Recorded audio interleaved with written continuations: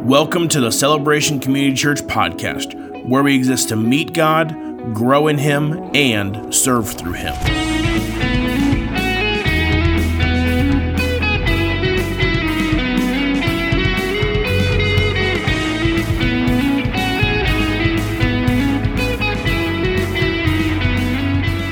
Hello and welcome to the C3 podcast. My name is Nathan Purdue. You might have a guest appearance from Ezra Purdue. Perhaps the large dog Luca will make an appearance, at least audially as well. I'm glad that you're listening. This is episode 5's TLDL episode. That stands for Too Long Didn't Listen. Just a short summary of our conversation last week with Garrett, and then a couple of maybe practical things that we can look at this week.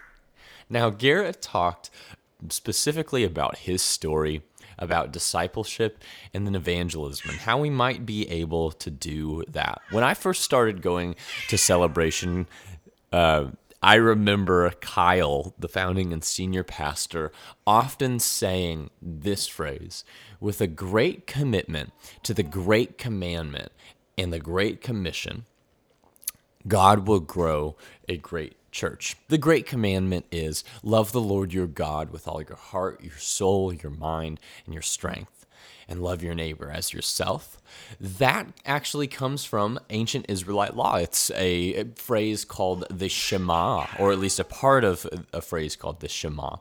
And Jesus says that all the law and the prophets hang upon this commandment. The Great Commission is one of the last things that Jesus communicates in the Gospel of Matthew. You can find it in Matthew 28, 19, and 20, and it says, "Go therefore and make disciples of all nations, baptizing them in the name of the Father, the Son, and the Holy Spirit. And behold, I will be with you always, even to the end of the age." A couple of really, really important scriptures for our life as a Christian, but I can't help but think that these terms, discipleship and evangelism, have taken on meanings that are unhelpful at best and perhaps even damaging at worst. So maybe we can reframe by using the scriptures what discipleship and evangelism actually can be and how beautiful they can be in the life of a Christian. Let's start with discipleship. In 1 Corinthians 11, the very first verse says this. It says, and this is Paul speaking, "Be imitators of me, as I am of Christ." So, discipleship is just that. It's to assist our church community with being imitators of Christ. Now, how do we figure out how to be an imitator of Christ? Well, first we've got to look and see in the scriptures of how Christ acted and to behave in a way that is consistent with how Christ acted. I think the fundamental thing that we see from Jesus is compassion and love without prior qualifications. Jesus doesn't wait for the people that he's helping to say the right things or to do the right things, but he steps in because of his great love for us. You know, the most ubiquitous verse in the whole Bible, John 3:16, tells us that God loved the world first, so therefore he gave his Son, so that anyone that may believe shall not perish but have life, and life to the full. Garrett mentioned the group of young adults that were going through some discipleship training, and I think that that is a good model for us. We have to be accountable to the people that we attempt to disciple. We don't get to just disciple anyone off the street, but the rapport and the accountability of being brothers and sisters in Christ are something that needs to precede any sort of relationship that would contain trying to imitate Christ together. Now to evangelism.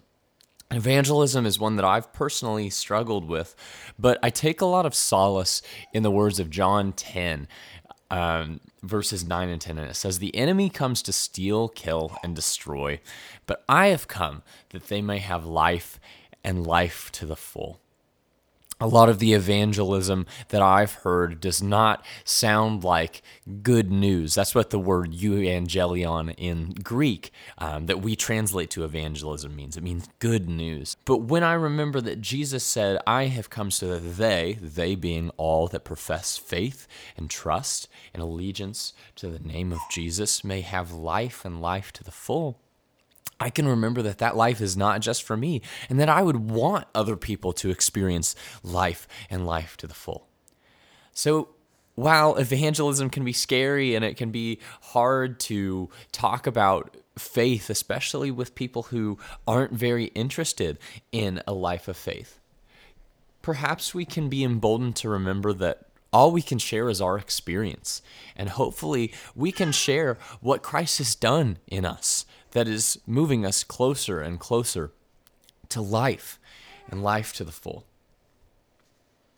It's a good thing that when Jesus left, he said that there is one that is coming that is greater than I, that will assist you. It's the Holy Spirit that he's referring to. And if we are believers, the Holy Spirit resides within us, assisting us in living a life like Christ. May we remember that evangelism and discipleship, for that matter, isn't something that we have to do alone, but the Holy Spirit, God's presence and power, is with us as we try to bring hope and light to those around us. May we be emboldened by that truth today. I hope that you have a great day. Thank you so much for listening. If you want to give us some feedback, we'd love to hear from you. There's a Google form that I put on all of the podcast information or the show notes. And why don't you enjoy this clip from next week's podcast? Grace and peace, everyone.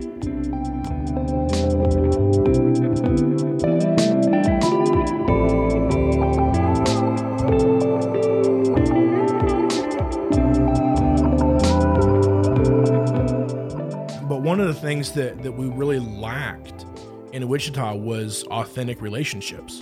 You know, we had built a lot of those here. And so when we got to Wichita, there was the youth pastor and his wife, and they're still really, really good friends of ours. And then there were two other couples, and neither of those went to the church that I was starting. They were already established at other churches.